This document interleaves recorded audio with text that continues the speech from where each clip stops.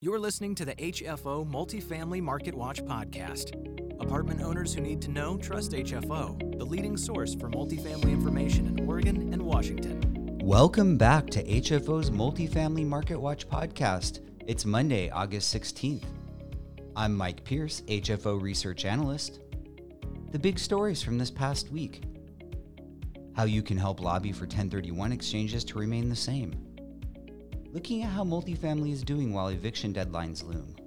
Last week, we talked about how single-family home builders are moving towards build-to-rent single-family homes. Now, a major institutional investor is placing a bet on the market's future. And a COVID update for Oregon and Washington. We'll be back with the details on these stories and more in just a moment. HFO's podcasts are sponsored by Gantry Incorporated, the country's largest independent mortgage banking firm focused exclusively on commercial real estate. HFO is your leading multifamily real estate firm in Oregon and Washington. Now, on to our news briefing. On August 11th, the U.S. Senate approved an amendment to preserve Section 1031 in its current form.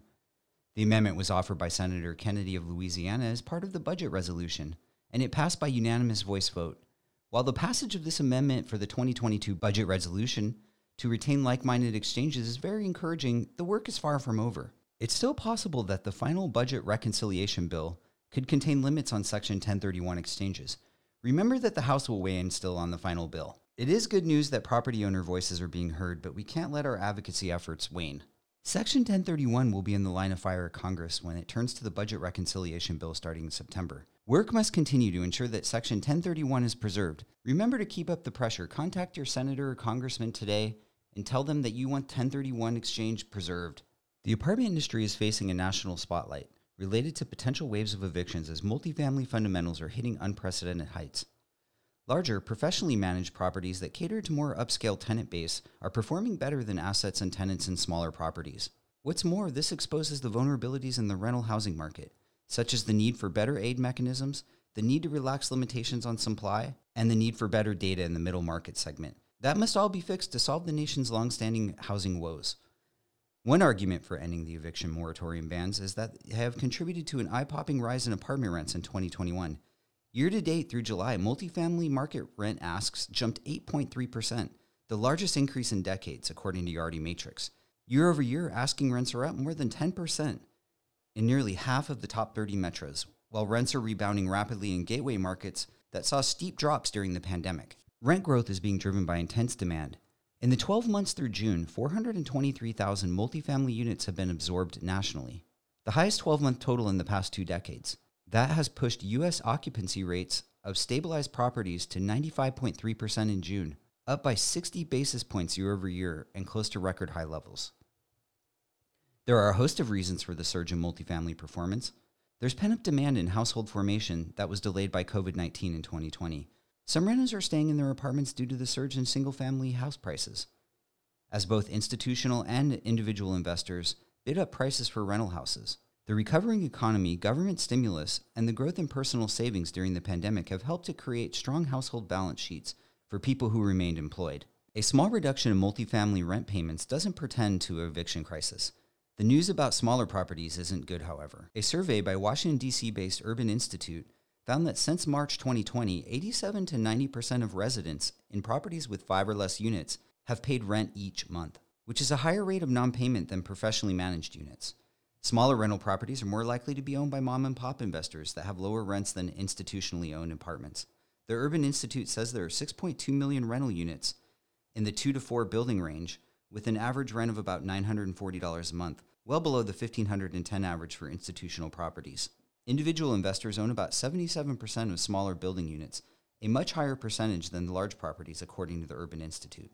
That strong multifamily performance exists side by side with renter distress, illustrates not only the bifurcated state of the market, but points to areas of badly needed improvement in the U.S. housing market. One issue is that better aid mechanisms for rent-challenged households are needed. A large percentage of households that spend more than 30% of their income on housing is a problem that has been ignored for some time, and will only get worse if the cost increases for buying and renting houses far exceed the growth of inflation or GDP.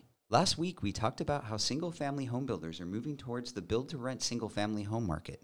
One of the nation's largest commercial real estate brokers is investing more than $500 million in single-family rental houses. In a needle-moving deal that signals both global investors' approval of the property type that's quickly been gaining popularity, JLL said it bought a 47% stake in a portfolio of more than 4,000 single-family home rentals. JLL, the world's second largest commercial real estate firm, acquired a stake from an undisclosed seller for about $560 million, based on an overall portfolio valuation of $1.2 billion.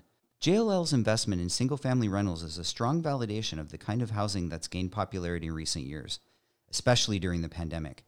The properties cater to rapidly expanding residential demographic of young professionals, couples with families who want the advantages of a home without the mortgage, homeowner expenses, and permanence that come with buying.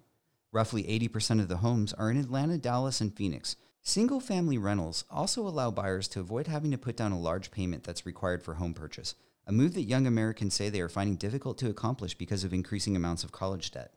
A slew of home builders have also expanded into the property type recently.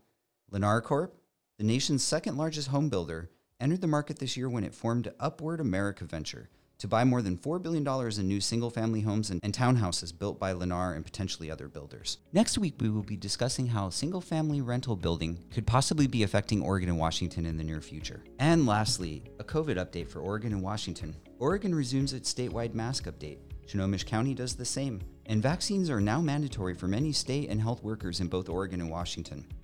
Thanks for listening. We'll be back next week with a new edition of Multifamily Marketwatch. Be sure to check out our most recent HFO TV interviews. The next will be an interview with Sean Church, editor of Random Links magazine, talking about the out-of-control lumber prices in 2021. HFO TV interviews are available on our website or our YouTube channel.